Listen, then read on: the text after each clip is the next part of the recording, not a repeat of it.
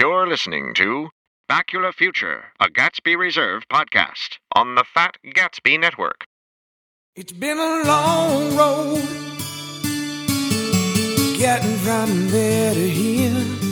It's been a long time, but my time is finally near. 'Cause I've got faith of the heart. I'm going where my heart will take me. I can reach any star. I've got faith. I've got faith. Faith of the heart. Yeah, yeah, yeah, yeah, yeah, yeah, yeah, yeah.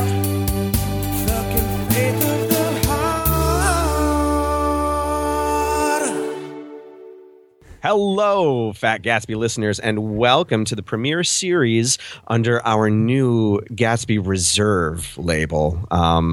These are podcasts that will be shorter run, focusing on a single subject. And Ben and I... Hello. Hey, Ben. I'm Dave. Hey, I'm Ben. And that's Ben. So Ben told me that my opinions about the series Star Trek Enterprise are shit. Well, I mean, you're entitled to opinions. I just don't agree with them. At all. Now, okay. A few years ago, I went back and rewatched the entirety of Star Trek Enterprise, and I was okay. I'm not going to say that this is the greatest Star Trek series or a great show. Like, I'm not here to say Star Enterprise is some hidden gem. Like, oh, it's like Firefly. Fuck that. You should watch Enterprise. No, this is not that. What I'm saying is Enterprise is much better than the reputation it deserves, and in many respects is a way more forward-thinking series than its immediate predecessors. And to that end, thinking about what Enterprise did right is informative of what the new Star Trek series coming to CBS's exclusive online production channel could do for Star Trek in general. I think Enterprise has a lot of good to inform what Star Trek could be going forward, and there's a lot that a smart writer and producer could learn from it. Ben, yeah. Why do you disagree? I don't think it was well inspired at all. I felt like they decided they were going to do a prequel, and they decided to take the laziest possible route by phoning in all the writing. Not really staying true to Star Trek. Any of them, any iteration of it. Let's start with that. I just found myself incredibly bored watching them, and it's very disappointing because I really, really, really like Star Trek. I too am excited for the CBS one, and I'm hoping when they're writing it and coming up with the concepts for it, they do not watch Enterprise at all. For fear that it may taint the writers and actors. So, we need to quarantine Enterprise for fear of contamination. For fear of contaminating the future. Exactly.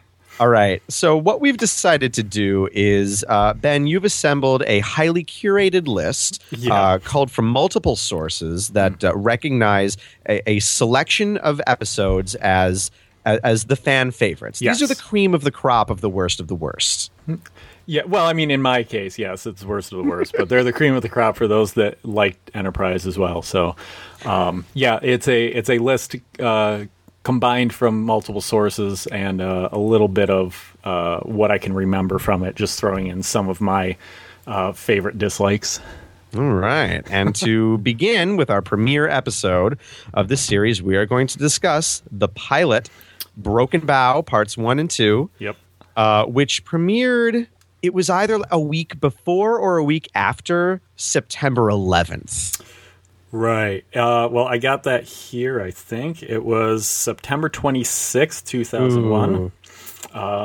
So it had that going for it. Yeah, that did not help its chances for viewership. I mean, it was also on UPN, so that didn't help anything either. No, not at all. So, yeah, that was some dark times, too.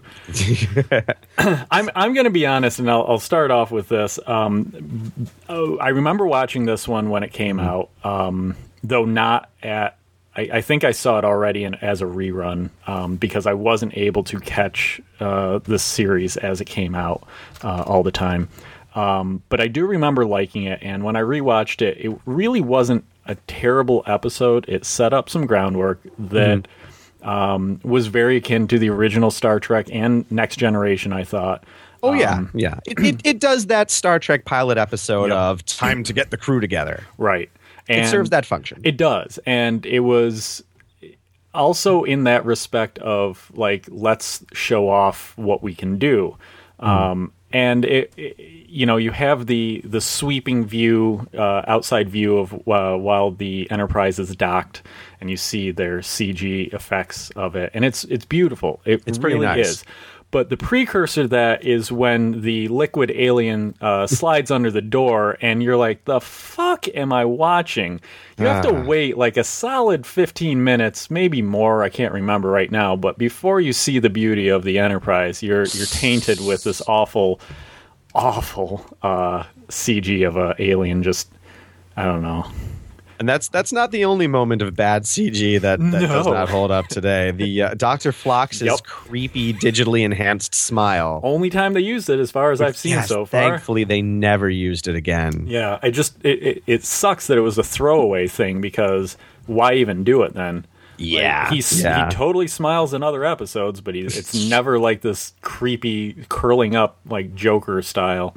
Yes, that was an unfortunate mistake. Yeah. I'll tell you what else I don't like about the pilot and about Enterprise in general are when it's very, very conscious of being a prequel. To the extent that it is almost like a period piece within the Star Trek universe. Yeah. So they do all this technological foreshadowing, like looking at the transporter, which is brand new, and Malcolm Reed saying, you wouldn't get me in one of those things. It's basically Downton Abbey, like when they first get a telephone in the mansion, and the old people are like, oh, a telephone? Why would you ever use that?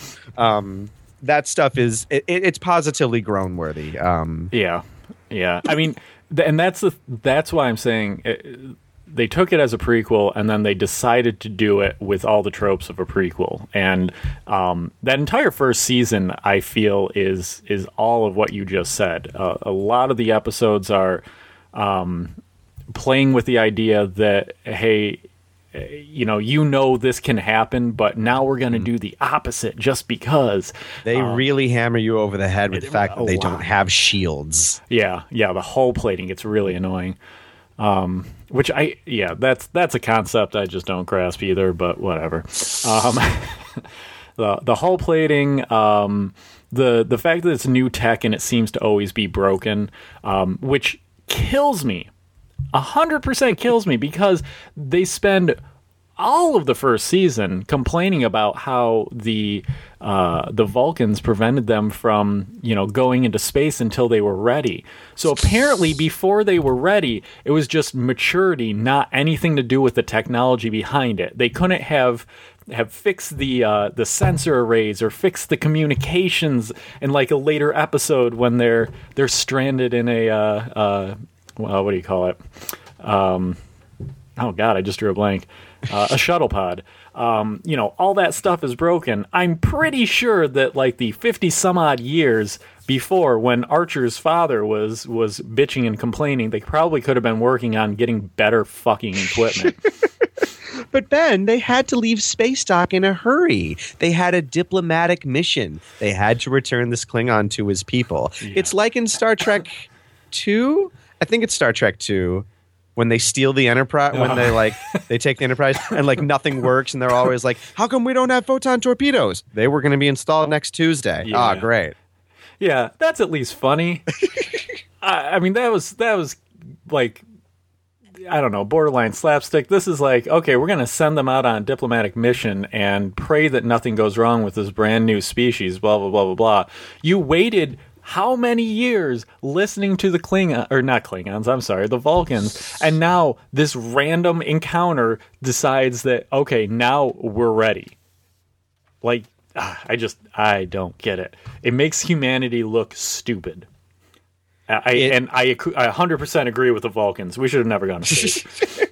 Fuck us in our ass. It is weird the ways in which the show sometimes has to define humanity in opposition to the other alien races that they encounter. Yeah. It's like humanity has to make excuses. Like, well, hey, we might not be the best and the brightest out there, but we have heart. Right. Yeah. There's a lot. There's a few examples. There's a specific episode later where aliens admire humans' art and literature, as if to say, like, well, your technology is clearly vastly inferior, but you make up for it by being surprisingly creative. You paint good. Yeah. Yeah. It's funny. I was thinking about that. Like, there's a lot of shows that focus on humanity, and Doctor Who does that constantly with him always saying how, humanity always survives. Humanity's always this. Humanity's always that. That I can get behind. It's good. They do it in a good way. Next Generation, having Q show up and constantly question how humanity works and everything like that, that was done really well. And that was done on a borderline philosophical level. I'm not saying it's like, this is stuff that needs to be taught in schools, but they definitely didn't just look at a Wikipedia page and come up with some things to talk about. All of season 1 is just talking about the same thing, and it's that dichotomy between humanity and Vulcans, and a fake race. At least the other ones looked at it like an introspective sort of thing, like kind of tongue in cheek, like, haha, we know these aliens aren't real. We as humans sometimes suck. And here's why. You don't get that from Enterprise. You just get that we're angry, we're bossy a lot of times, and we got ants in our pants and need to get to space. It's the only aspect of the show that, not the only aspect of the show, but because it's a big aspect of the show, that antagonism between humans and Vulcans. Yeah. That unfortunately I can look to and say that they needed to artificially generate this sense of conflict. Yeah. And what more heightened conflict for Star Trek fans than to illustrate how two of the series' closest buddies, the humans and Vulcans, used to get along. Right. That feels really artificial and forced. Yeah. And in contrast to something I want to praise the show for, and that is that unlike Voyager and Deep Space Nine, the crew of Enterprise is not defined by these artificially antagonistic relationships. It's not Federation versus Maquis, and thus that defines every interaction of them for the whole first season. It's not the Federation and the Bajorans and the Cardassians all forced into conflict with each other. Because ultimately those representations serve to create very one-dimensional characters. Those characters are not allowed to be fully realized people. They're just the thing that they are. All Cardassians are this way. All Bajorans are this way. Right. I think Enterprise, with the terrible notable exception of the human-Vulcan relationship, for the most part, the main cast, they're just people. They're allowed to just be people. And that's something that really impresses me. There are some wonderful key moments in the pilot. The first time we meet Malcolm Reed, he's making fun of Commander Tucker for his accent. Yeah. And that's just a very fun human thing to do. I know what he's going to say. Keep your shirt on, Lieutenant. Hey, it's funny to hear a British guy do a Southern accent, but you also get the feeling like, this coworker that I just met, get a load of him. He's fucking Foghorn Leghorn in space. Come on, you got to meet this guy. You just nailed his character. Foghorn and Leghorn in space. Now I'm trying to think of who the chicken hawk is. The Travis and Ensign Mayweather in the pilot, they spend a lot of time, unfortunately, sort of defining that he is a space boomer, that he grew up in space. He's not an Earth native necessarily, and there's a couple points at which they sort of serve to illustrate. So, what was that like for you growing up? Yeah, and then throughout the rest of the season, thankfully, they just kind of let him be himself. Yeah. They just kind of let him be a person. Being a boomer, being a kid that grew up on a spaceship doesn't define who he is. Now, unfortunately, that actor, the handsome young devil though he is, I feel like he couldn't really find the person that Travis is. Yeah. Unfortunately, but at least he wasn't like forced to box in the character according to what the show Bible said he had to be. Right. Well, and he, I like the idea that it was, he was a novelty to even the crew because, oh my God, you were born in space, you grew up in space, all this other stuff. Like it's still showing. That I think is a good example of how they were showing that it is a prequel, and these are concepts that you may not have thought about. That this is Earth coming into the space age, the real space age. You don't really have a huge sense of that. I think was LaForge a boomer technically in that respect? Because I remember his mother wasn't it his mother that flew a cargo ship or a space barge or whatever you want to call it.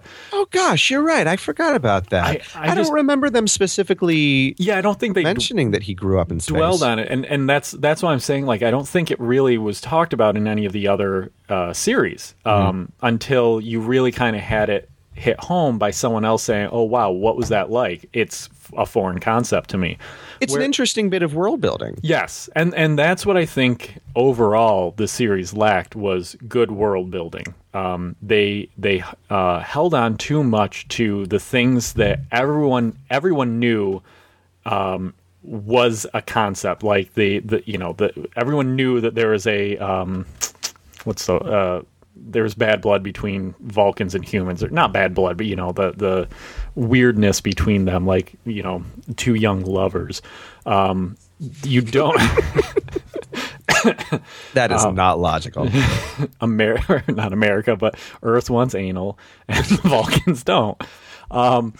But I mean, it's things like that everyone kind of already knew because you saw that in other things, like First Contact. You got a taste of that a little bit when he goes to play on the jukebox and the weird glances are exchanged, and it's talked about in folklore with in other episodes about how we weren't really mature and blah blah blah. I wish that they didn't focus on that and that they did more real building like they did with Travis. Of course, they dropped that, like you said, and so it really goes to show you that they didn't have that in mind whatsoever. They may have dropped it as a bit of world building, but what it serves to do the show in place of that, let's look at some of what the pilot does in terms of establishing where we are in the Star Trek world in ways that Star Trek hadn't done before. Because the one thing that is very obvious is that they wanted to make this the Star Trek that was accessible. They wanted to make this the Star Trek that, and I think they failed because they ended up relying way too much on Star Trek fans' expectations of what the future of the future would be. But the moments in the pilot where they succeed, that opening is a great opening. We open on a farm, a farmer with a shotgun. Yep. I mean, we are showing our audience a future, an Earth where A, there are still farmers. B, they still carry guns in case someone's trespassing on their land. Yep. This is a normal, human interaction, even though it's a bunch of aliens running around that he's chasing. We see this very normal human interaction that people immediately understand. Well, I agree, and to take it one step further, you also see, I think later on in that, when you're meeting some of the cast and crew or the crew, that it's still a world divided by countries. It's not all under one umbrella of Earth. You still have very much different opinions. And it was I can't think of their names, but the Malcolm talking about how if they landed in Britain, maybe this was another episode, that it would have been a completely different thing. We wouldn't have thought about, like they would have thought we were more mature, blah, blah, blah. It's interesting to think of it that way also, that everyone's not under the same flag. Yeah. Tucker's a good old boy from deep Dixie, and Malcolm comes from a long line of proud Royal Navy men, and they are all. This is an Earth that is more similar to the one that we know. Yeah. Than the far future of Picard's 24th century. Right. And so those are things that root the show in these more human these more human interactions. We see the flashback of Archer building a model rocket with his dad. Yeah. That's still something that people do when they're flying it around on the beach. Yeah. It's things like that, these bits of not science fictional familiarity, but just normal everyday human familiarity. Yeah. These are things that serve the pilot very well. Yeah. And when they get away from that stuff and they lean too hard into the deep Star Trek lore, not only do they lose their casual viewing audience, but they lose what makes this show special and unique. Yeah. So overall, I thought the story was really good with this first episode. It did a great job introducing characters in a non, like, sticking a needle in my eye sort of way. Because they're people. Yes. That's another great human element is that we see, because this is not the far future. It's more like an Earth that we know. Yeah. This is not a Starfleet that is long established. In many ways, this crew will be inventing the jobs that someone like Jean-Luc Picard will have trained his whole life for. Yes. No one has ever been there obviously have been spaceship captains before Jonathan Archer, but no one has ever been that specific role of Starfleet captain, that unique mixture of scientist, explorer, diplomat, and military leader that you have to be.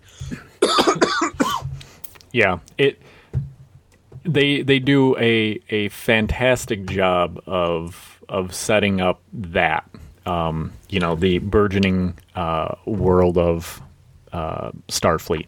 Yeah, we need someone to understand alien languages. Yes. Oh, we better hire a linguist. Yes. Okay, yep, we've got our engineer. He's been working on this engine for a long time. We've got a doctor from the interspecies exchange program who can help us out with stuff if we need it. These are, the people, and that's... Ultimately, again, Hoshi being afraid of space. Who knows why she's even so affiliated with Starfleet in the first place? But it's not her background. Her background is a linguist. She didn't want to be there necessarily. Yeah. None of them necessarily planned on going on this big long mission in space. Right. It's the crew that they had to go with. Right.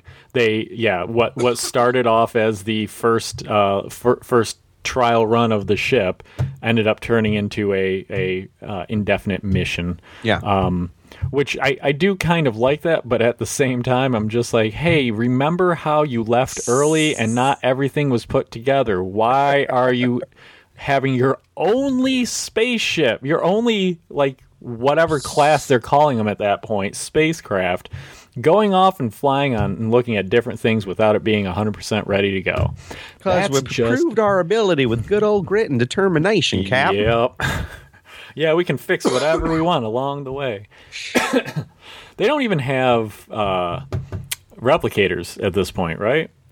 I think that was after the original Star Trek that came about. Right. So I want to know how they're repairing things as they're going along, because they do not have a system of space ports to go to that are, all Starfleet. So... And we'll go back now to a lack of shielding, and we have the hull plating, which, to what I understand, it's a mix of electrifying the hull, sort of, and the actual polarizing it, yes, and the hull itself. So when it's damaged, you are replacing pieces of the hull. It does not seem feasible that they have an entire deck just, filled with hull pieces.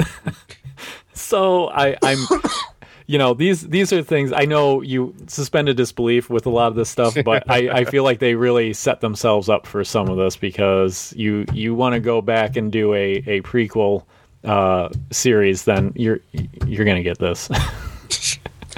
Okay, now I'm gonna say that they have to have replicators. There are historical Star Trek-y reasons why they would have to have, by now, invented some sort of matter-energy conversion device, because they have transporters. Yeah, it's the same principle. Well, no, it's not the same principle, because the principle of the transporter is that it's taking your molecular structure and transporting it to another spot based upon that. You're not... okay, I see what you're saying. Yeah, it's taking matter, converting it to an energy stream, and then reconstructing that matter in a different location based upon the pattern that you took before you sent it. Replicators work the same way. You have patterns for meals stored in the computer, and at least on the Enterprise D, according to the technical manual, they had raw matter storage on one of they just had like a warehouse full of raw matter that was used to replicate everything else. Okay. There's allow it. There's an episode of Next Generation where Picard explains humanity's rise out of the darkness by saying, once we discovered that matter and energy were interchangeable, we had enough resources to make sure that none of our people had to starve, none of our people had to go to war. So it's part of that discovery, which helps humanity, overcome. And we've established by now that they have eradicated war and poverty. So they have the ability. I'm going to say they have the ability to replicate pieces of the hull for repair, probably. I still got the impression... I mean, let's go back to the fact that there was a farm there. And if they really did have replicators at this point to, wipe out poverty and whatnot, I don't really know if they really needed to have a cornfield. Although it could just be people hanging on to the old artisanal ways. Yeah, it could... That was actually a hipster with a shotgun. Yeah. Perhaps they had not yet perfected organic matter replication. That is possible, yeah. Metal structures are easier. The things that only have to be structural and not nutritional, perhaps that's a simpler task. Yeah. I don't know. I think it could be explained away. But there's a moment in an episode that I didn't get to rewatch. I forget which episode it is. But the crew of the Enterprise visits an alien space station. They have to barter, and the only thing they have to barter with are items that are unique to Earth. And so they're showing off spices. They've got black pepper. That's what they're trading, because no one else has ever heard of black pepper before. Yeah. So occasionally, I think they do stop and restock on resources by bartering and trading. Yeah. Okay. That makes sense. It's not shields, but right. I mean, they got it. Especially, I mean, they do suffer some pretty big damage, and I mean, who knows how they're repairing that stuff? But yeah. What do you think of the temporal Cold War? The temporal Cold War? Yeah, it's the main sort of overarching conflict that's established in the pilot. That there's a guy from the future. Oh, right. Talking to the bendy aliens. That's right. They kind of blocked that out of my head. I remember this popping up later episodes when I was watching it partially. I don't like the concept of it. I kind of wanted to, because damn it, I love everything to do with time and manipulation of time and space. But I think it falls short. In the pilot, I don't have any notes specifically against that, and I was really trying to focus my things to either extreme like or hatred. So this either fell in the middle, or I at least liked it. Because in the pilot, I think it works really well. Yeah, I think it helps establish that there is some large, even though this is just one small ship from Earth, there is apparently some shadowy force in the future that is aware that these people are destined for great things, and so we have to watch out for them. Yeah, and we better take care of them. It very subtly sort of sets up that there's a broader importance to little NX Starship Enterprise here, and furthermore, the actor that plays the main alien Silic.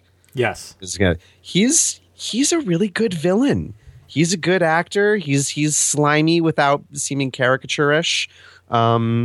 He's got a nice. You know, I buy that he is this kind of person. Yeah, I really buy him. I really enjoyed everyone's performances in this episode. I thought it was great. And I do remember him. He was, he really fit well. I'm trying to look him up right now. Just there was something about him, and I don't remember what. But oh well. It felt like I think I said it already. It just was a really good way to introduce a lot of characters, whether they're main characters or potentially soon to be main characters, in a bad way. Also, the introduction of his dog, which I'm sorry, his dog stays in that room all day. That's really fucking shitty. Yeah, who brings a dog to space? Exactly. A while. Like you do. I don't. That's not even like the dog has a whole house or a whole apartment. Like that's smaller than a studio apartment. I didn't rewatch the Risa episode. Did he take Porthos out to Risa? I don't know if I saw that. Oh, that was the one with the terrible storm at night. Was that where they went camping? Maybe the camping episode. No. They went to Risa. The vacation planet. The vacation. Oh. I'm sorry. No. Yeah. Hoshi gets some. I didn't see that yet. I kind of was only picking the ones that we were going to be discussing, but I do plan on going back and watching them. Just morbid fascination, I think. I'll have to definitely make sure I pay attention to that one. See if he takes Porthos. He better take Porthos. He damn well. Well, I feel like he took Porthos down. I think it was the second episode when they went down to the planet that had the lush green grass and everything, and I feel like the dog was down there for that. That was nice of him. Yeah, I mean it's the least he can do. I want to talk a little bit about how much I admire Scott Bakula, because I grew up watching Quantum Leap with my family. One of the few shows growing up, I think, that we all kind of agreed that we liked together. That's sweet. Yeah, isn't it? And it was a fucking great show. So I was really like when this was announced and they said he was the captain, I immediately was excited for this this entire show. They could have had the worst fucking actors, and as long as they had him in it, it was going to be fine. I have since taken that back because he's in NCIS New Orleans. One, I don't like his New Orleans. One, I don't like his accent, whether it's accurate or not. It just doesn't fit him. And two, that show sucks. So I'm sorry, Scott Bakula. I did love you, but something happened along the way.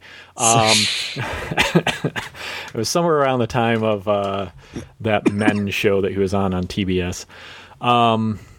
So I really liked it, and I really enjoyed watching his portrayal of the first Star Trek universe captain. He has the right amount of humility and leadership that you would expect from a captain of Starfleet. But I feel like there's certain times that I just can't get behind him, and I still haven't been able to put my finger on it. Like every episode, there's usually something. I'll put your finger on it. Oh, okay. Because I've got some words to say about Scott Bakula. Oh, well then. Go ahead. All right. Here's the thing. I like Scott Bakula a lot. Yeah. He's no Jean-Luc Picard. Well, no.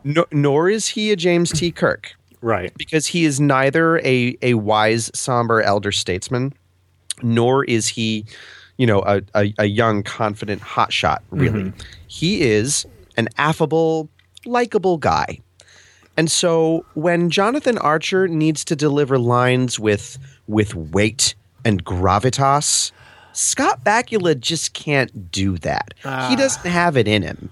He's too gosh darn affable and likable. Okay. He doesn't, and he seems goofy when he has to deliver lines that require real gravity and weight to them. Yeah. He's the captain of the water polo team. He's not. Yeah. Okay. I get it. He's a frat boy, but by the same token, I accept that this is who Jonathan Archer is, and it's because there is no history here of Starfleet captains. True. He never trained to be a diplomat. He never trained to do all that. All he trained to do was be a pilot. Right. He spent hours in his flight simulator. He's an astronaut basically. He's Buzz Aldrin. Yeah. It's like we're tasking Buzz Aldrin with being an ambassador to the UN. Isn't he kind of doing? No. But, so he's not a starship captain in the sense that was not a job that existed. Right. He was just the best that they had at the time. Yeah. Well, I also think there's a little bit of nepotism in there, considering his father was supposed to be slated for the position. A little bit, yeah. So I don't know, to what degree Jonathan Archer is also an engineer, because he's got to know a lot about his father's engine. Right, right. But he's also a pilot. So, his background is very technical. Yeah. I think he does good as a leader because he's got that sort of frat boy, captain of the water polo team charm. Yeah. But that's exactly how he got Hoshi to get on there. Is that Hoshi? Yeah. Yep. To get on there was his charm. He 100% charmed her. It had nothing to do with anything else that was being said because, her mind was really made up that she didn't want to go into space. Yeah. So that is kind of what it called for. But yeah, I totally see that now. And it usually is those parts where he needs to lay something down. When he needs to be when he's trying to be deadly serious and he's trying to talk to an alien all mean. He kind of channels a little bit of George W. Because we're from Earth. And Earth people don't do that. You know what the Martians say? Fool me once. Shame on Vulcans? I don't know. God damn it. Daddy. He does. He's got a little cowboy in him. Yeah. And that's the thing. I think it's mostly cowboy, and we kind of associate it, especially with it being around 9/11, with some cowboy diplomacy from a W. So all in all, yeah, I think the pilot works. Yes. We haven't talked about the terrible lube scene. The decon chamber. The decon, yes. Oh my God, I forgot about that. That's just awful. That's just terrible. I equated that to I want to say that's probably a mix of the channel that it was on, because if I remember UPN at that point, they had a lot of things that were really geared toward guys, and just gratuitous for the sake of it. And so that's one of the things that stuck out in my head for that. I would like to think that it's not the producers and the writers of Star Trek that wanted to do that. I like to think that it's some other force, but really I can't say one way or another, so it very well could have been them. I mean, it really, yeah, because Brannon Braga could have decided, Star Trek is too intellectual, and if we want to bring in more viewers, we could use a little good old-fashioned sex appeal. Yeah. I don't see anything wrong with that idea necessarily, but that scene just is uncomfortable to watch. And I think that's the thing, like, sex appeal. I mean, the original Star Trek had sex appeal. You had, aliens with 3 breasts. You had girls dancing around, constantly trying to seduce Kirk constantly trying to rape them. It was a different time in space, apparently. But this just did not fit, and I know for a fact that they go back and they do this a lot, because I remember seeing it in other episodes, and I just don't understand why it was necessary to do that. Like, show, yes, that there has to be decontamination, because really that is all taken care of almost with shielding, because I believe they have that on the shuttle pods, so that when you walk through the door, it'll take anything off of you, and then it's also built into the protocols of transporters. Yeah. Except for the episode with Barclay where he sees stuff, or space madness, as I like to call it. So I think that it's kind of necessary to point out that, yes, this happens, because that question probably would have come up, especially given that they're on a foreign planet or whatever. Yeah. They don't know what's going on. But it lingered, and you didn't need to show all of it. It just didn't fit. It wasn't sexy. If they were doing it for sex appeal, it wasn't sexy. No. Watching someone go through decontamination is not sexy. As long as we're on the subject, I will also bring the questionable casting decision of model Jolene Blaylock, who only had one acting credit at the time she was hired to play T'Pol. Yeah. She is not.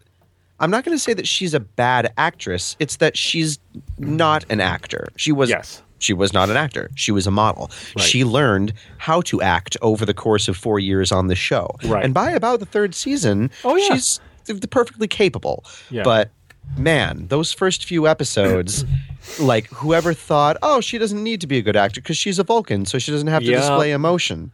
Ooh, man. Just wooden, just nothing. I will say, I think she nails some of the lines with her woodenness, because she does deadpan really well. Well, she probably does, but and it's luck. She's not doing anything. Exactly. And if they were doing it where it's straight man and funny man sort of thing, and she's just delivering all the straight lines, then but it doesn't work that way. And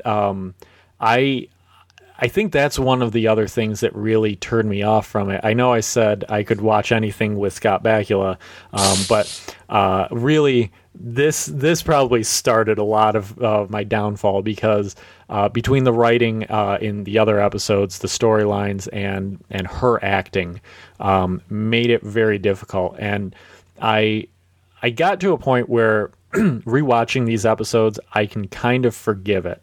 I can kind of maybe not forgive. I can kind of forget about it, and not pay too close attention to her acting, because I know she does get better as time goes on. She does become more of an actress in that respect. Plus, her character changes, like they always do with all Vulcans that are on for a long time. They get more of the feels. Yep. These humans are dangerous to Vulcans. Watch out, Vulcans. Don't. Oh, I can't wait to talk about that episode from 2nd season. But anyway,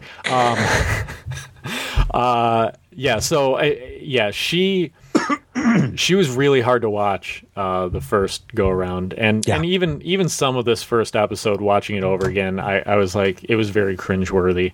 And I do not understand that, but I think it probably goes back to what you were saying about maybe wanting sex appeal or something like that. Or they needed a new 7 of 9. For better or worse. I'm not going to say they established that we always need one woman in a skin-tight catsuit. I guess Deanna Troi sort of established that. Hey, but I mean, they at least, she worked out of that. She got promotions and she became a what do you call it? I almost said an actual part of the crew, implying that she wasn't, but she was. She earned her uniform. She became a lieutenant commander. That's what it is. Yeah, lieutenant commander. She passed her exams and everything. Like I agree. Like that was a start off sort of thing. Like, oh yeah, this is how the old Star Trek used to work. So we should do the same thing. But they at least moved her character, and she was a very integral part of the crew. But I feel like that accomplishment is just thrown out the window, like with every Star Trek. At least the ones that were in skin tight costumes and stuff like that fit a little bit better in Deep Space Nine, given the lecherous nature of Quark's bar and whatnot. Because that it kind of fit, but it goes back to like video games. Why does a woman wear something that only covers, like a metal bra and metal panties and manages to deflect all this with that quote unquote armor, and someone else has to wear all this other stuff? Like, that's sexism. Fucking A. But even then, her presence on the T'Pol's presence on the crew, similarly to at the end of the day, in this first season, in this pilot at least, she is a bureaucrat who doesn't want to be there. She's not. This is not the perfect crew. This is not the hand-selected best of the best like Next Generation. Yeah, it's these were the people that were present when we had to leave. Yes. So there's a lot that I feel like can be not only forgiven but also just accepted that we're not seeing the best of the best here. These are just regular people, and this is who they are for warts and all. Take it or leave it. Yeah. Oh, that makes sense. Yeah. Anything else that you had on? That you took notes on that you wanted to bring up specifically? No, I don't. Not for this episode. All right. Well, then I think we're both in agreement about our tepid. Yeah, I know. I mean, I really did like this episode overall. I do want to go on the record for saying that when I watched it originally and this time, I was very excited for where the series was going. My disappointment came immediately with episode 2. I did not rewatch episode 2. Yeah, I don't remember. Well, I shouldn't say episode 2 because technically this was episode 2 was the second part of the pilot. So episode 3. Episode 3. Yes, I should say that. Which why can't I think of the name of that? Oh, Fight or Flight. That's right, Fight or Flight. Fuck it, that's a stupid name. Yep. All right, well. So join it. So we will continue to discuss some of the best loved episodes of Star Trek Enterprise in the coming weeks. So if you would like to add to the conversation, please find us on Facebook and follow us on Twitter. Let us know your thoughts. Let us know if you love it, hate it, if you the way that you remember Enterprise, what sort of legacy you think it leaves, and please join us for this ongoing conversation, and we will try to determine where Jonathan Archer and crew fit in the pantheon of Star Trek history. Oh, I know where they fit. I'm Dave, and that's Ben. Hey. Thanks for joining us. Thanks a lot, guys.